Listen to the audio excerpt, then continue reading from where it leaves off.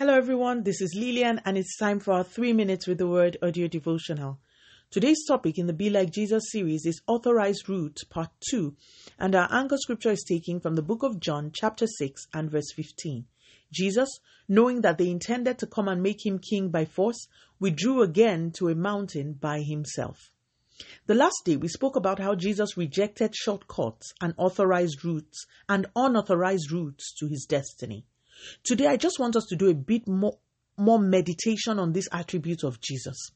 More than once in scripture, Jesus rejected the call of people or even the devil to become king before he went to the cross. Today, I want to point out the necessity of knowing your authorized route. Jesus could say no to the premature coronation offers because he knew that he was destined for the cross. From early on in his ministry, Jesus would say, the Son of Man will suffer, be crucified, and will die.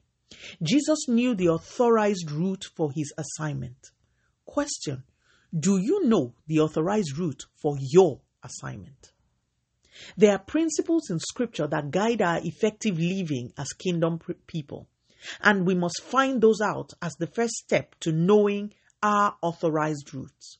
But then when it comes to our specific assignments, we cannot escape the need for constant and continuous fellowship with the Father and the Holy Spirit. It is in the place of fellowship that God oftentimes releases and reveals the specific path that we should take in furtherance of our assignments and ministries. If you do not know the right route, any offer to your expected end will look presentable. Imagine if Jesus didn't receive the revelation about the cross. He could easily have taken up the enemy's offer or the people's offer.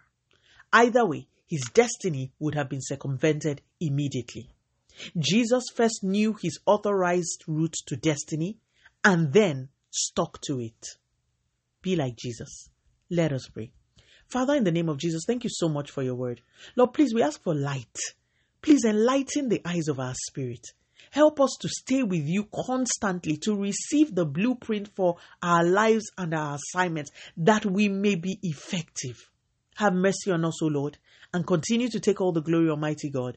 In Jesus' mighty name, we have prayed. Speak to you again soon. If you were blessed, please drop me a line on audiodevotional@yahoo.com or on our website at www.3minutesaudiodevotional.com.